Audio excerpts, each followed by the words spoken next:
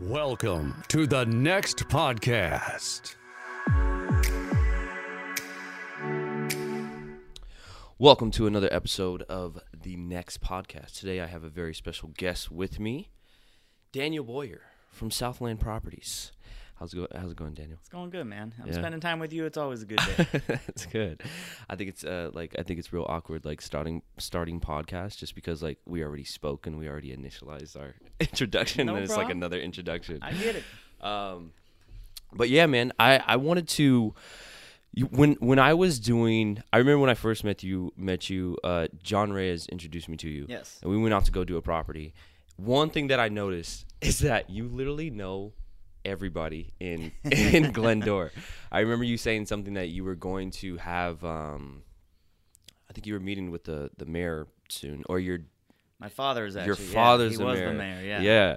And in that moment, I was like, I swear, this guy's the mayor. Just because everywhere we go, I'm like, oh, Daniel, is it okay to do this? And you're like, oh yeah, I know the guy. Right. We can go ahead and do that. And so, how did you grow up out here in Glendora? So I grew up in Glendora, basically born and raised here in town. Went to all the schools locally here in town. Mm-hmm. It's funny. I met my wife, at Glendora High School when we were 14 years old. I mean, she was at my 15th birthday, which is just kind of crazy. We actually met on the basketball court at Glendora High School. She played varsity 4 years basketball. I played at Glendora as well. Mm-hmm. So we actually met there, and it's funny. We both decided, to get out of here for school. Mm-hmm. We went up to UC Santa Barbara, Mm-hmm. both of us, and said we were never coming back to Glendora.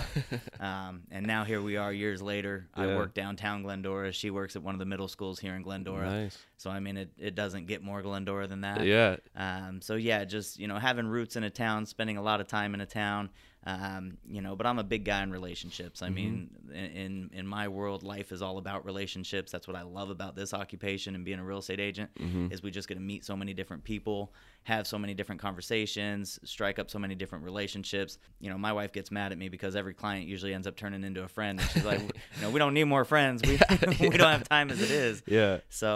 It's kind of just that lifelong process of growing up in a town and trying to do what you can to give back to a town that you start meeting everybody. How was Santa Barbara? Santa Barbara's paradise. Yeah. I will be 1,000% honest. We're still trying to figure out how to get back there. Not that it's happening anytime soon, but our ultimate goal is to retire in Santa Barbara somehow. It's probably going to be a little one-bedroom shack somewhere, but we would be happy with that. Santa Barbara is it's unbelievable. The weather is perfect. The people are nice. I remember when we got up there for college, and I'm on the freeway, and everyone's driving like 30 miles an hour, and I'm like, what is wrong with people? Yeah. Get out of the way. We're from LA. And then you realize they have nothing better to do. It's just a bunch of rich people with nothing better to do in their day. So why not drive 30 miles an hour in beautiful weather? Yeah. So it's paradise. The people are beautiful. The weather is beautiful. The whole place. So I remember when I used to, because I went to the CC. Yeah. And so when I went there, anytime I would commute back and forth, I would always tell my my roommate that was with Right. me, because he was from Beaumont area, over here too.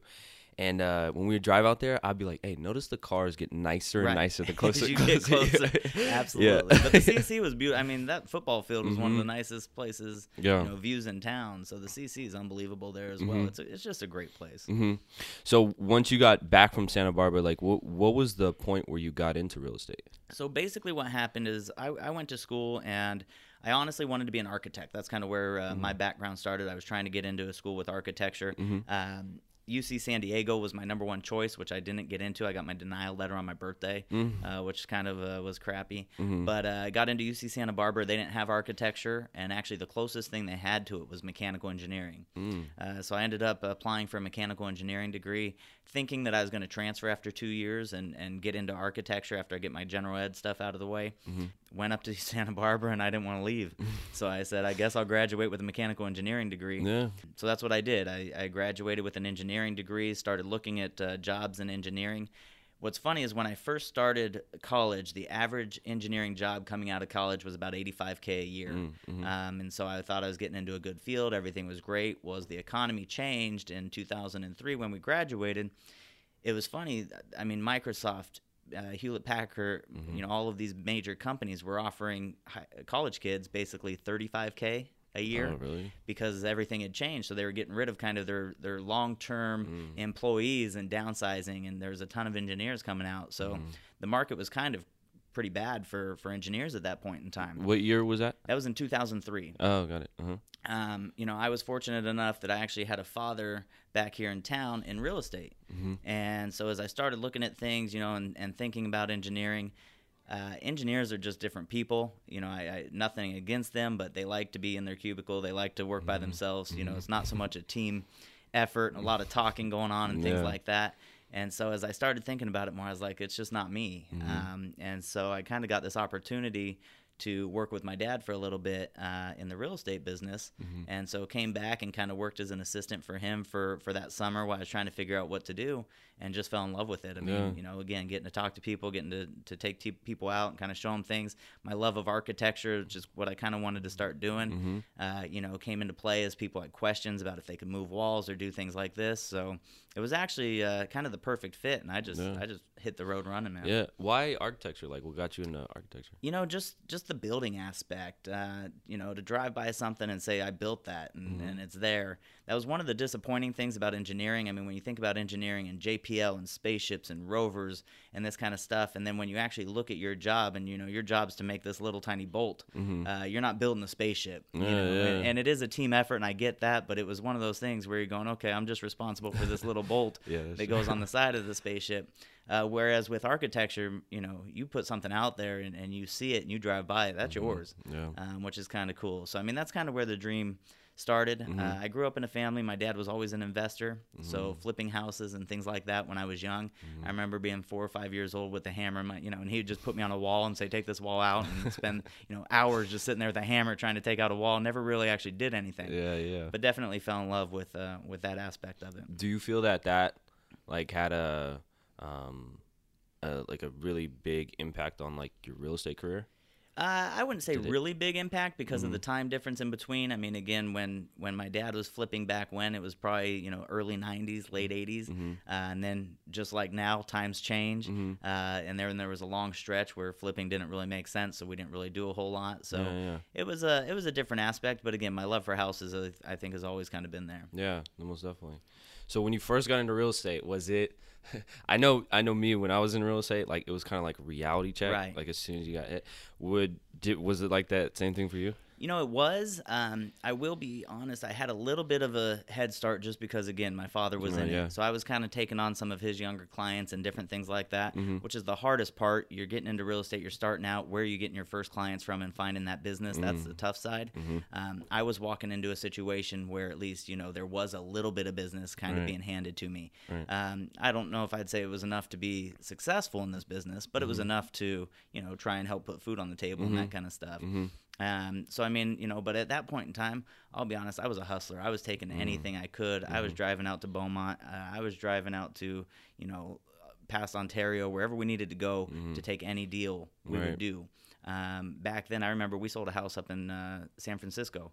Got in the car, drove up to San Francisco. It was my uncle's friend who had a house up in San Francisco, and I was like, look, if I can get something out of it, I'll go up there and sleep in my car if I have to get the deal. But it's like, when you're starting, and that's something I see in a lot of newer agents that sometimes it's hard to take or give that advice, but it's like you can't turn down anything. When I talk to some newer agents getting into the game and they're like, oh yeah, I had this opportunity, but it was going to be in Long Beach or something, and I didn't want to drive out there. I'm going, you drive out there, you take any opportunity you can to try and build, that reputation. Right. And I still get that now where people ask and they say, oh, you're young, how'd you get to where you are? And it's like, well, because back then I worked every deal I possibly could. Right.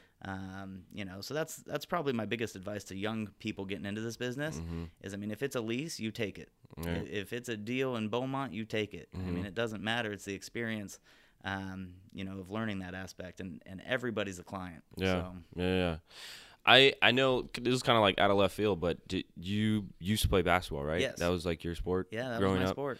Do you feel like that helped with business? Absolutely. I mean, I played basketball at Glendora High School in the late 90s. In 99, when I graduated, I was a senior. We were actually ranked 10th in the nation. All 5 of our starters went D1. Wow. One went pro in basketball. One went pro in baseball. So, I mean, we were kind of a high-end program. Our coach back then was very strict. I mean, to the point where we were treated basically like a D1 college. Yeah. You know, we had to wear certain socks every day, a certain height. We had to be at the gym. You know, if you're not 15 minutes early, you're late. So, I mean, it was a very strict upbringing in that basketball court. And my wife was brought up actually but in the same aspects. So, I mean, my wife's basketball coach in high school was actually coached by my basketball coach. Oh, sure. So the rules and applications and everything were kind of the same. And I'll be honest, I mean, here we are 20 years out of high school, and we still apply those things to our kids and to our life. I mean, I'm early to every appointment. You know, I have somewhat of a dress code. You know, I'm not wearing flip-flops every day.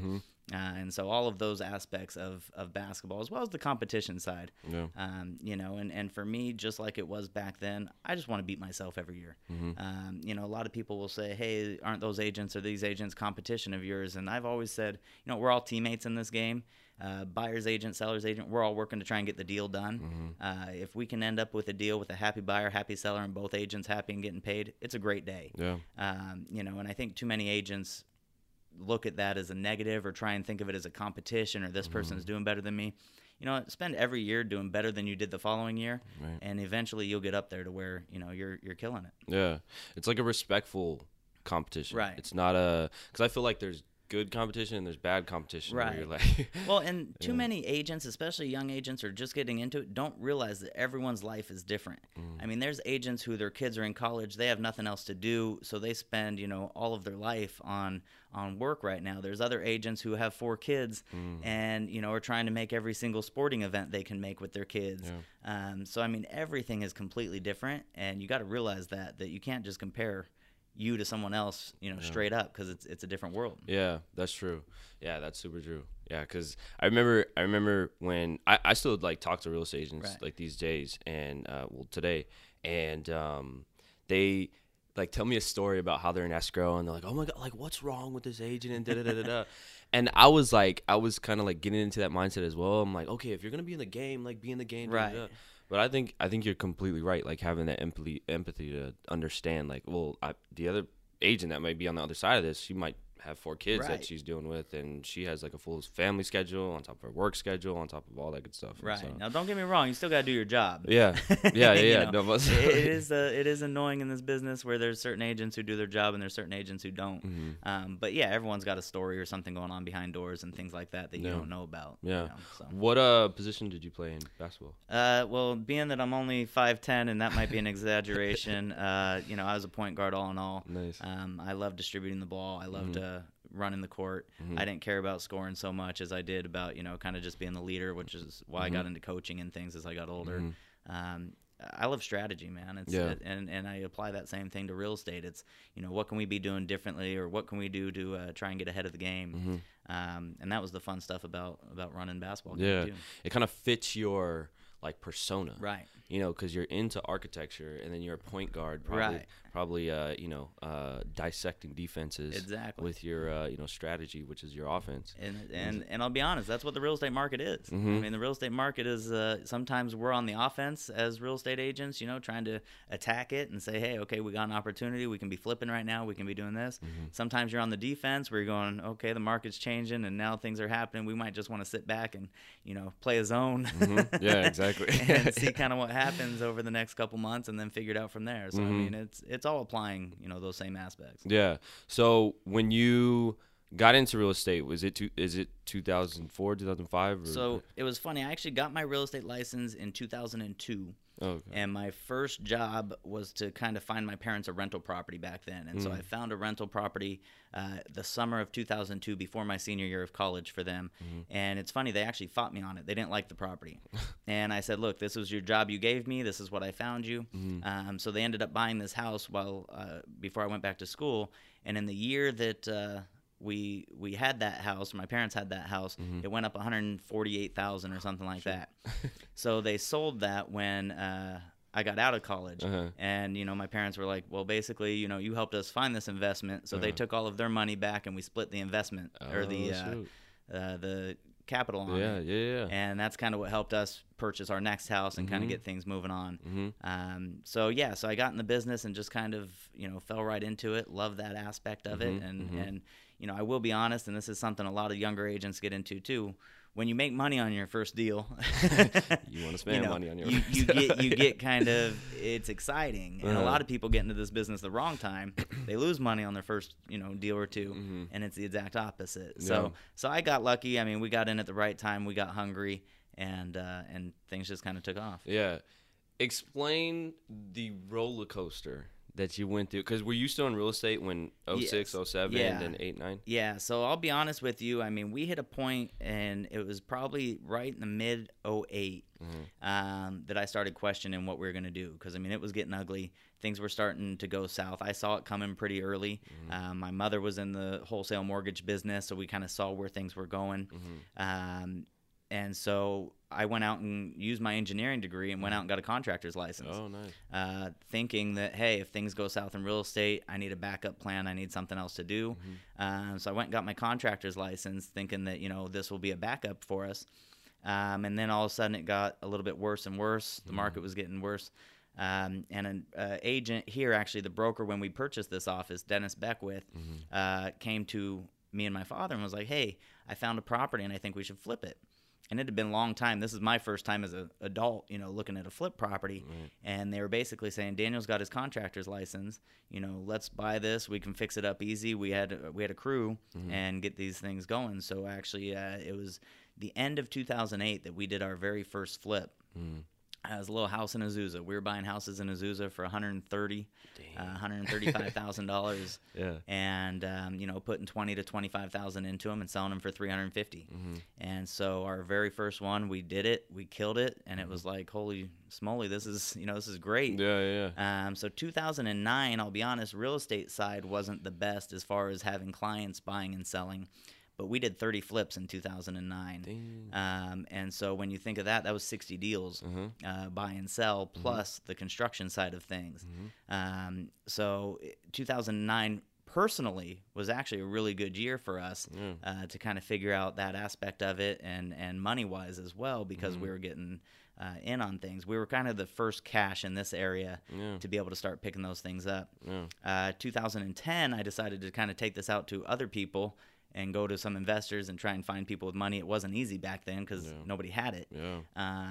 So I went out and tried to find investors, though, in 2010 and get them to, on the board of doing things. And we were in a position that I would buy it for them, I would fix it for them, I would sell it for them. I had one investor out of state who never even saw properties. He was just sending me money. Money would come in, money would go out. And he was perfectly happy with it. We were on a 90-day to 120-day turnaround on properties, and investors were making very good money.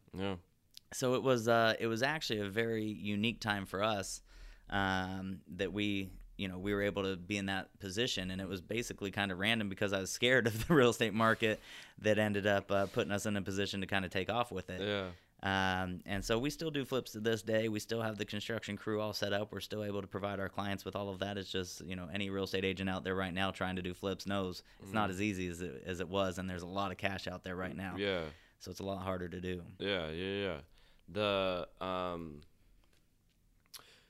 You are one of the first agents that either I haven't interviewed enough people, or you're probably one of the few that actually said that you stayed in the game during that time. And not only that, but you thrived during that time.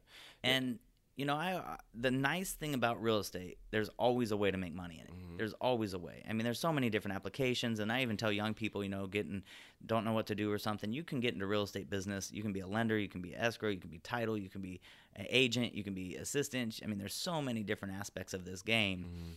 And if you can figure out a way, there's always a way to make money in it.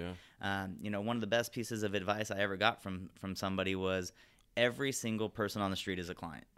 There is not a person in this world that doesn't want to buy real estate or buy more real estate.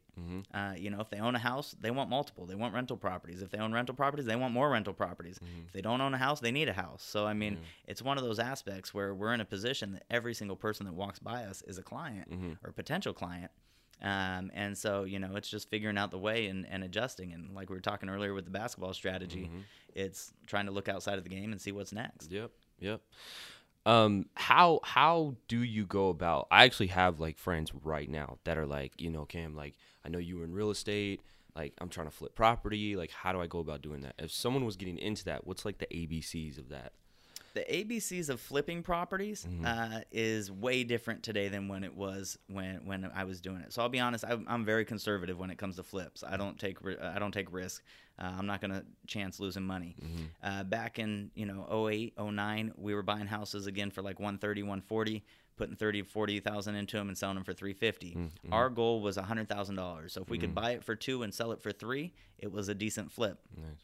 The issue right now is those same $200,000 houses are all of a sudden now $500,000. Yeah. And so you're spending $500,000 plus putting your 30, 40 into it. So you're in at 550 and selling it for maybe 6. And you're, to spend $500,000, $600,000 to make $20,000, $30,000 doesn't make any sense. So it's a little bit tougher game. I will be honest with you right now. If you're trying to get in the flip business, look out of state. We're doing some flips in Arizona. We have some flips going in Ohio. And with that, it's a whole different game because it's a relationship game. You have to find connections, agents that you trust, contractors that you trust. But it's still possible. I mean, you can buy houses in Arizona for $130,000, put $10,000 into them, and you're selling them for $200,000. And so it's a whole different game, but it makes a lot more sense than investing that $600,000 to make that money. Yeah. Where do you find the houses? Well, again, for me, it's not finding the houses; it's finding the agents. Oh, okay. And establishing the relationships with agents. When you look across the country, you go back to these areas of Arizona, Idaho, Montana, Ohio, these places. I mean, they don't have people with $200,000 cash sitting in an account like we do out here in LA. LA, some of our investors have 10 million, 15 million in the account. And it's just baffling to them when you call them and say, hey, I'm an investor. I'm looking for properties back there. I'll do probably 3 to 5 a year with you. If you can find these properties and do this, let's start with one. And they want to prove themselves. Right. And if you can find a good agent who you can establish a good relationship with, that's where we're finding the profitable game right now that makes sense. Do you still look for that 100K profit, or is if we're looking at outside properties, yeah, in California, that 100K is not going to get you very far right now. Really? So it's just a different game. But yeah, if we're spending under like the 2 to 250 on a property, that 100K will still get you there. Yeah. Because if I'm spending $250,000 on a property and I'm going to make 25 to 40,000, right, that's a good investment we're taking. Yeah. So like, all the people on YouTube, I see a lot of the I would call them infomercials. Right. The ads of like, you don't need money to get into the game. Is that true? No, that's not true. I mean, what a lot of people are doing right now, there's a lot of businesses and a lot of scams going on trying to get people in the flipping game. It's a big deal. A lot of people are wanting in because it sounds great. Look at HGTV. Every show you see on there's these flippers making a ton of money. I mean, the sales pitch is unbelievable right now if you're trying to sell flips. Yeah. The issue that we're seeing, and I could drive you around town right now and show you probably 20 flips where people got into them, and they're going to lose. They're on the market for way too high because that's what it has to sell for them to make money on it, and it's just not going to happen. So it is tough. What a lot of those things, though, that you're seeing on TV and that kind of stuff is if you can find people properties, they'll give you a portion of it, and you don't have to pay anything. And that's the same thing. My phone rings at least 10 times a day with people with cash out there saying, Daniel, if you have properties, bring them to me. You can represent me. You can sell it, plus we'll give you a portion of the profits, because that's how hard they are to find right now. Right. So, investors are willing to do anything right now to try and pick these properties up, and there just aren't any. Yeah. Yeah, because I see a lot of those, like those ads on Facebook where it's like, hey, get into this game with zero down. And even if you had like a low margin, like 10, 15, 20,000 sounds real good to someone that's starting out. Right. But I'll tell you, man, I was in the business, I was flipping. I didn't want anyone else to know what we were doing. It was too good to be true. I was trying to keep it a secret. The point it got to for us was we ran out of money. We could only buy so many houses at a time, and then we were out of it. And so that's when I took it to investors. But these guys on TV and the radio commercials, if they're bringing you these deals, why aren't they doing them themselves, making the money? It's a lot like coaching and different things like that. I always say those who couldn't play coach. Yeah. But when you look back at it, that stuff, you can't fall for that stuff. Yeah, super true. Yeah, because I know now we're in just like it's just like the world that we're in right now, and I think it's social media, like how easily accessible consumers are right now, and it's easy to make a piece of content. I mean, all you Right. need is your cell phone. Right. And so, I mean, I see all the guys on there that's like, oh yeah, I bought this Lambo and that Lambo Right. and this house and that house with, flipping the game, click here and you can Right. learn all this. Those guys annoy the hell out of me. Yeah, yeah. Well, then look up their house on title and see how much they owe. Yeah. Yeah. but no, it's fun, and it's, again, some people are doing well at it, and there are opportunities out there, but most of the game right now is slowed down major. Yeah, very true. So, you still flip properties to this We day? still flip properties. We just did one. Actually, it's closing February 1st. But I mean, I would say back then we were doing 30 to 50 a year. Now we're probably doing 3 to 5 a year. So it is a different game. Do you so now you focus more on the retail side? Now we focus more on the retail side. Yeah. And so Southland Properties, that's yours. Like, that's your brokerage, or? Yep, I'm the owner and broker of Southland Properties. Me and my father actually bought it about 14 years ago. We've been partners for a long, long time. He actually ran for city council. Like I said, he was the mayor of Glendora.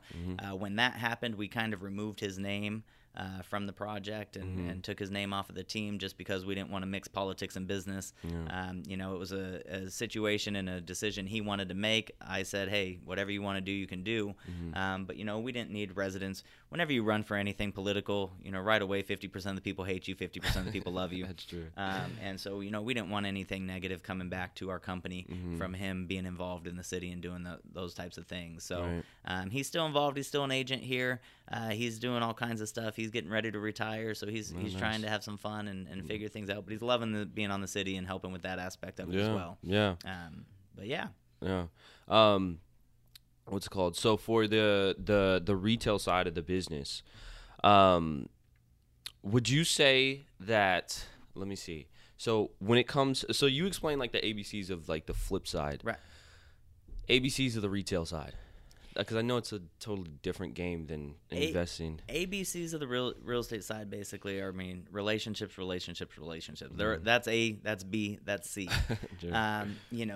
It's funny. People say this is a sales game, and it's not. And I know a lot of other brokers will disagree with me. A lot of people listening to this podcast will probably say, hey, you don't know what you're talking about. A lot of brokers say get out there and door knock. You go hit 1,000 doors and you're going to get opportunities. And that's not false. I'm not going to say that's false. It's true. You hit 1,000 doors, you might get a couple. But for me, it's a completely different aspect. I've never door knocked. I've never cold called. I don't believe in them. When people show up at my door, I get mad. I refuse to be one of those people, to other people. When I get home, it's my family time. I'm having dinner with my family, and, someone knocks on the door trying to sell me solar. I know they're hustling, and I understand that, and I agree with it, but that's my family time, man. I'm trying to enjoy. Yeah. And we don't get a lot of that in this business. We work a lot. So for me, it was a different aspect, and that's where, again, talking, kind of the basketball strategy, what's outside of the box? What can we be doing that's different than what everyone else is doing to still try and bring in that, that income?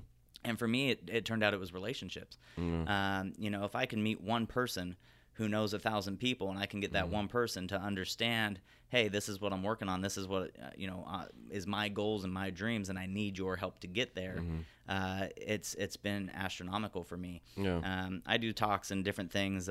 Coach David Halpern, who a lot of people in the real estate business know, I've done some talks for him, and I talk about the top 12. Which is what I kind of preach to newer agents and stuff, which is my top 12 people in my circle who are friends, who are, sometimes it's family, but I kind of say go outside of your family, clients, ex-clients who love you, things like that. But pick 12 people and just take care of those people. Take them to lunch once a month, drop off a gift at their house every once in a while. Call them, check on them, keep in touch with them, help them out, whatever their business is or things they're doing, and ask. You actually have to ask for it in return. But tell those people, I need one deal from you this year, just one. And if you can get 12 people to get you one deal, which isn't that hard when you really think about it. Yeah. One deal, you're doing 12 deals a year, and that's successful for most agents. Yeah. That's a healthy. When I started in the business, that was my goal. If I could do one deal a year or one deal a month, 12 deals a year, I'm killing it. I'm happy. Yeah. And so I've really kind of preached that and spent a lot of time with that with my agents and my brokerage as well as other agents out there. Look, you get to one person who has 1,000 contacts, you only have to knock on one door to hit 1,000 people. That's true. And so that was kind of the opportunity and thing that I took, and then started applying that even to a more broader scale and going, okay, why have I been thinking of trying to hit individual people at a time, or they need help with something? A lot of them ask their boss, and they say, hey, do you know anybody? Do you have somebody for this? So I started going to large corporations and large companies and trying to sit down with the owner and establish relationships with the owners of these companies and say, hey, what can I do to become part of, your organization that I'm the go-to guy for you? Yeah.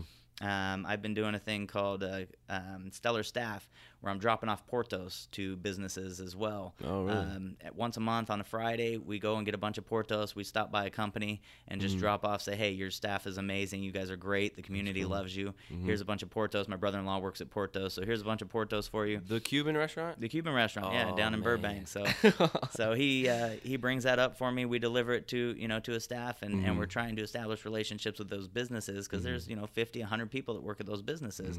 And again, it's knocking on one door basically to hit 100 people rather than having to spend the whole day doing it. That's that. First of all, I need to get on your list of businesses you go to. No, I love. So my mom's Puerto Rican. Okay. And that she absolutely loves that Cuban restaurant. Yeah. And she takes me there sometimes when we pass over here. Oh my goodness, they're I think they have a Philly cheesesteak there, don't they? Oh my gosh, too good. Well, that's the problem with having a family member work there. It comes home all the time. Yeah. So with relationships, I think it's crazy that you say that where you say that sales is a very important skill that you have to have when it comes to being a real estate agent. But on the flip side, it's like the relationships that you build. So I know two people in real estate. Right. Two people that do very well in real estate, from what I've seen, is people who are very businessy, very sales, very markety, branding. I need to have my logistics in play, handle consumers, all that good stuff. And then the people that are just like, I just go to lunch with a bunch of people. Right. And I just talk to a bunch of people. And they genuinely have great relationships with those people. They just so happen to do real estate. Right. And I'll be honest with you, both methods work. Don't get me wrong. If you're a numbers guy and you stick to the book and the things that the coaches preach, if you go and knock doors, I mean, you're going to be successful. If you're a hustler and you hit it that hard, it's going to happen. On the flip side of it, it was funny. I was having a conversation with one of my agents not too long ago, and he's like, man, what do you think about, this Purple Bricks and this Rex coming out? And I mean, this whole thing where our clients, and I looked at him, I said, not one of my clients is going to call those people. Like when my clients think of real estate, they call me. They would, I couldn't show up and look one of these clients in the face if they listed their house with Purple Bricks. They would be embarrassed to see me ever again. Because we've established those relationships that, no, if you're doing real estate, you're calling me. I mean, there's no question about it. Yeah. And so when you have and set up those relationships, those are more powerful, in my aspect than the numbers game. Because that numbers game, when times change or people are doing discounts and things like that, the number game doesn't always play out the same way. Yeah. I know an agent in the Redlands area. Yeah. His strategy, literally, so like I was talking to him, and not to put him on, because his business does really well. Right. And so I was talking to him one day, and I'm like, well, what CRM are you using? Because I'm trying to, like, I'm like you, where I'm like a strategy guy. Right. What CRM are you using? He's like, I don't. Right. I was like, wait, you don't have a CRM? Like, what are you talking about? And he's like, yeah. And mind you, this guy closes like 30, 40 deals a year. Right. And so I was like, okay, well, like, what's your marketing strategy? And he's like, don't have one. I don't have one. And then while we're talking, he's like looking at his phone, and then he's like, hey, I'll talk to you later. I have to go have lunch with this guy. Right. One day I went to lunch with him. Literally, I'm not playing Daniel. Literally, the 40 minutes that we were eating lunch, 3 people. It was a wife of one of his friends. Right. It was a group of women. Another group of women came up, and one of the husbands knew him. Right. And it was just like, I'm like watching this in awe, like, whoa, like it is like really networking and relationships, and it's like genuine relationships. It's like genuine relationships. Yeah, I know a lot of people that just go to these events just trying to pitch. Right. And it's like create a genuine relationship. And that's one of the things. Again, I've been involved in a lot of community organizations, Rotary, Friends of Rotary, the Glendora Education Foundation. I mean, a lot of these different things that I've volunteered on and been involved with for years. And it's funny because we'll get a new board member, and they'll like, hey, can we meet? I'm like, yeah. They're like, okay, I've been on this board for 3 months and I haven't gotten any business. And I'm like, well, then you're missing the whole point. Yeah. The point of being on this organization is to do good for the community and give back. If you're coming on trying to get sales out of it or trying to get deals out of it, it's not going to happen. Because people see that, and people don't want that. You know, people want people who actually care and are inspired and want to do good for the community. And as that builds the relationships, you know, I have gotten a lot of business out of the social organizations that I've been involved with. But that's definitely not the reason I got involved with them or the reason I was looking to, you know, to get from them. Right. It's just been kind of an added bonus. But I think it's similar with relationships. People think, oh, if I went to lunch with this guy, he's going to now, you know, have to send me a bunch of business. No. I do say, sadly, in this world today, there is very little out there where people are not looking to do something to get something back. Everything is a give and get. And you know, even with charities and things like that, organizations like that, it's a lot of it. I've seen it when, you know, you're going out and trying to raise money. It's, well, what's in it for me? Right. And I do believe the next generation is even a more what's in it for me. Not that it's anything against them. I think they have to kind of be starving and hungry, and what's in it for me to make a life as it's gotten harder in Southern California. But you got to go in with that mentality. What am I doing for this person, you know, that they would want to give me the business? Right. They're not just going to give me business because I'm asking for it. But, hey, if, you know, I'm taking care of them, if we're going out to dinner and occasionally, you know, I pick up the bill, if I'm asking if their kids need a ride home from school, you know, and helping them out that way, I mean, whatever it might be. I have a friend right now. He's in Spain. He's got a 3-week-old baby. And so, you know, we're taking his wife dinner, you know, when she needs it. We're there if she needs anything. My wife was like, if you need to go for a walk, we'll come over and watch the baby. Whatever it is. But it's, how can we help you? You know, how can we be more helpful for you or your business or whatever it might be? Right. And if you spend the time doing that, it will come back. But you can't, you know, I've always said you can never expect it. Don't ever think that, you know, something's going to come back.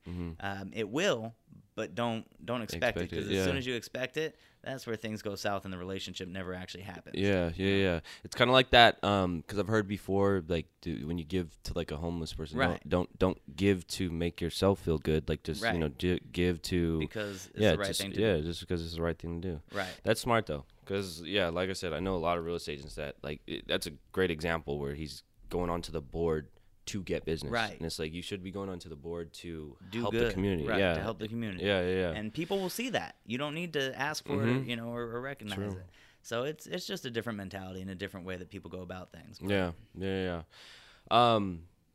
So with, I think, like on another note, well, on the same note, social media helps that even more, like helps relationships even more. I think it's relationships on steroids. Absolutely. If you're generally trying to create relationships, because go ahead. Well, yeah, I mean, social media is a blessing to real estate people. I mean, I probably average about 10 to 12 deals a year strictly from Facebook, Instagram, and those things. And it's amazing. And even my wife, like, she'll be in line at the grocery and someone's like, hey, how did you guys enjoy your vacation or whatever? And she's like, I didn't even know who this person was. You know, but it connects relationships. Or how many times as agents, you know, we get phone calls from people we haven't seen since high school. But like, hey, Daniel, we need to list our house. We wouldn't think of anybody else. And I'm like, wow. But they feel connected to you because they've seen you on social media. They see how your family's doing, and you know, you keep up on this kind of stuff. So I think social media is a huge impact and a huge tool for us, but similar to the community service organizations, you know, so many people get on social media and they're trying to think of what's the right way and right things to post and how can I make this get business back to me. And just like it is with the other things, I think if you're trying to get business from it, it's not as easy as it is as if you just live. You know, people don't want to see all houses. People don't want to see all, you know, this. People don't want to see your Ferraris all the time. I mean, that can turn people off, you know, or whatever it might be that all of these other people are posting. So, I mean, it's important to kind of just live your life and create relationships through it. But if you're going into it with a strategy of trying to figure out how can I get business from this, sometimes that actually hurts, I think. Yeah, very true. I believe there are strategies to get business. Like there is a right way to market on there, and, you know, pay for ads and stuff like that. Absolutely. Yeah, but I definitely 100% agree when you say when it comes down to the relationships, like hop into someone's DMs because you're trying to actually help them with something rather than trying to, you know, pitch. And so I feel like you're 100% on that one. Exactly. And I mean, it's those little things, you know, a DM is just as important as a text. You know, if you can get people to DM you, there's, you know, I get yelled at all the time because a lot of times we don't put prices on our post.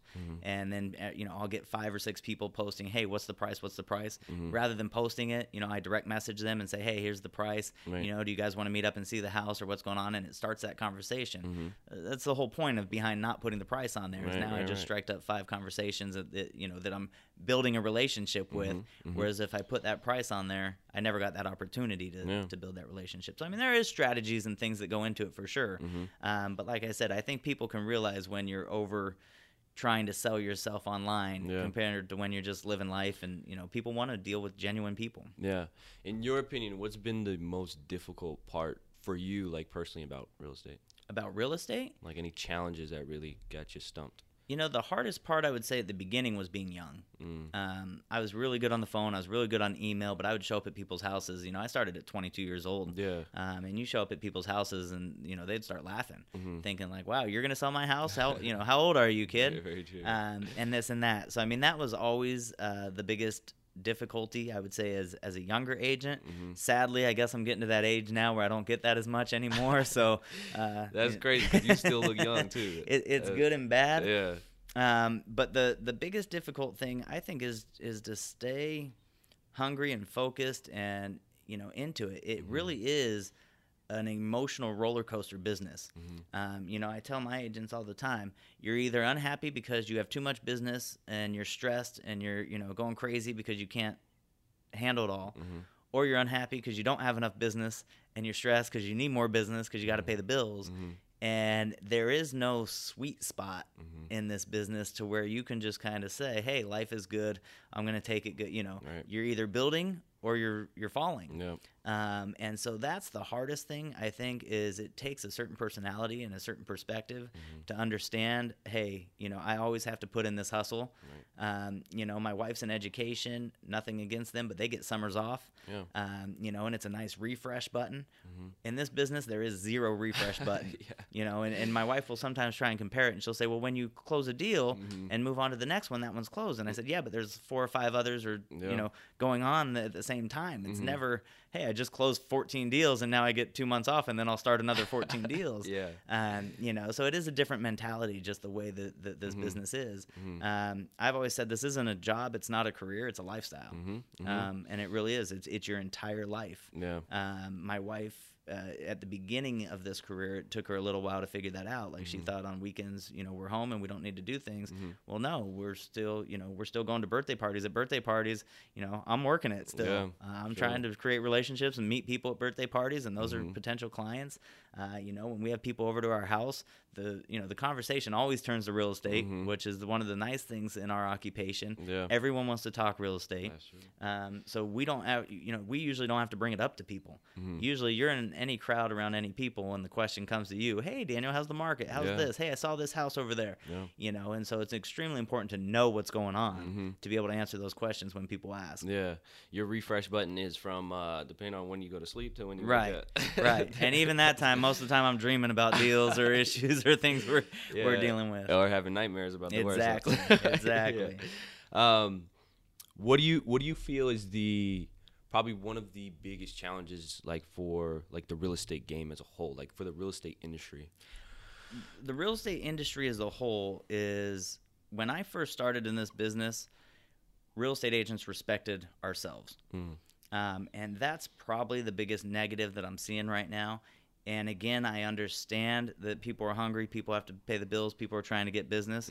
But, you know, dropping commissions to these numbers that I'm seeing out there, you know, I always hate when I see real estate agents selling their own home and only offering a 2% or a 1.5%.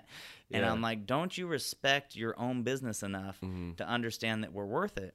And I would say that's our biggest issue right now, is if we don't truly feel that the value we are giving our clients is worth it, we have major issues. And that's across the board. And so, you know, I would say that's a tough issue for agents who've been in the business for a long time, because we're up against, young people getting into the business who are willing to do anything they can to get a deal here or there. So I understand that side of it. But the truth is, we have to hold ourselves to some value and realize that we are worth it. And if you're not worth it, get out. I mean, if you're not worth what we get paid to help our clients do what they're doing, get out. Go find another job, because you shouldn't be in this occupation. Right. So that's the biggest hurdle I'd say right now that we're up against, and that's where you're seeing all these purple bricks and these Rex real estates and all of these things.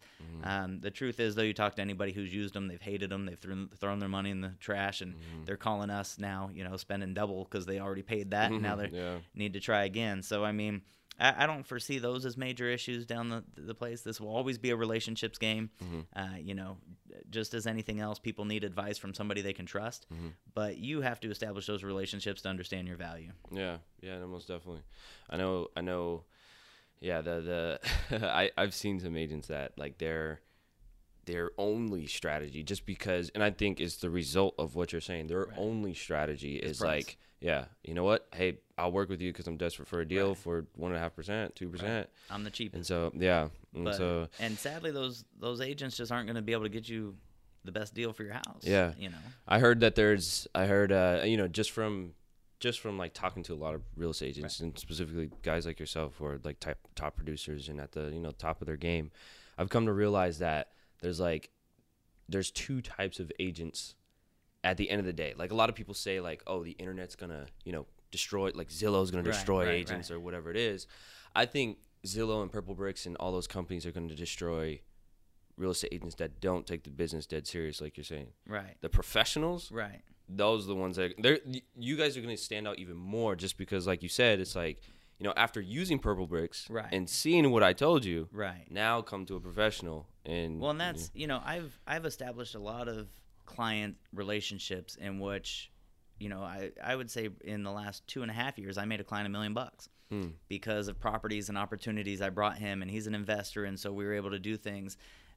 He can't find that at Purple Bricks. Even clients that are looking to sell here and just move out of state, when you work with them on, how they can figure out, you set them up with a tax accountant and how they can figure out the best strategy to use to move out of state, and then you hook them up with an agent, and even maybe get on a plane and, fly back there to make sure and hold their hand that they're doing things. I mean, there's value in what we do when it's done right. But so many people get into this game, they're just trying to get the quick commission. Prices are high, 2, 3, 4 commissions a year.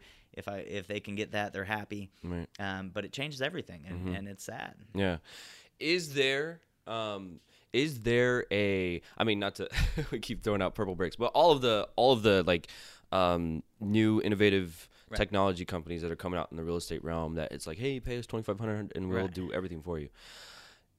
Is that is that particular like company for a seller? Like, is that a good way to go for some type of seller that it'd be beneficial in their circumstance?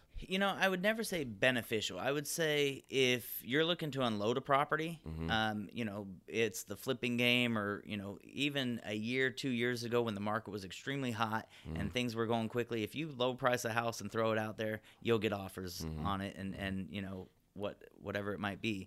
The question is, there's so many things in our business that people don't understand. I mean, you miss a checkbox on a purchase contract, it can cost you $10,000. And so our job isn't always just getting the offers. A lot of what we do starts after the offers come in, walking our clients through the escrow process, making sure everything runs smoothly, making sure if they're doing a 1031 exchange that everything's done correctly, evicting people in a house if it's a rental house that they're trying to sell. I mean, there's so many things that we do on top of just getting offers. And so is there a benefit? Maybe at some points, depending on the situation, but I would say that's maybe only 2% of the overall game. Right. Just like anything else, you're not gonna, go. I mean, people do it, but I'm not gonna walk into court and try and, fight some battle in the law system when I don't know anything about the law. Right. I'm gonna hire an attorney who I trust and I know is gonna do the best thing for me, and whatever he tells me to do, I'm probably gonna do. Yeah. And so that aspect of it, I just don't see being able to get replaced. Yeah.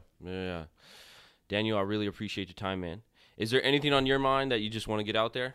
Is anything going on? Are you involved in any charities or? Yeah, like that? we're involved in just about everything, which is always fun. The Glendora Education Foundation, I actually they forced me to take a year off. My term was up, so I spent 6 years on that, 4 as president.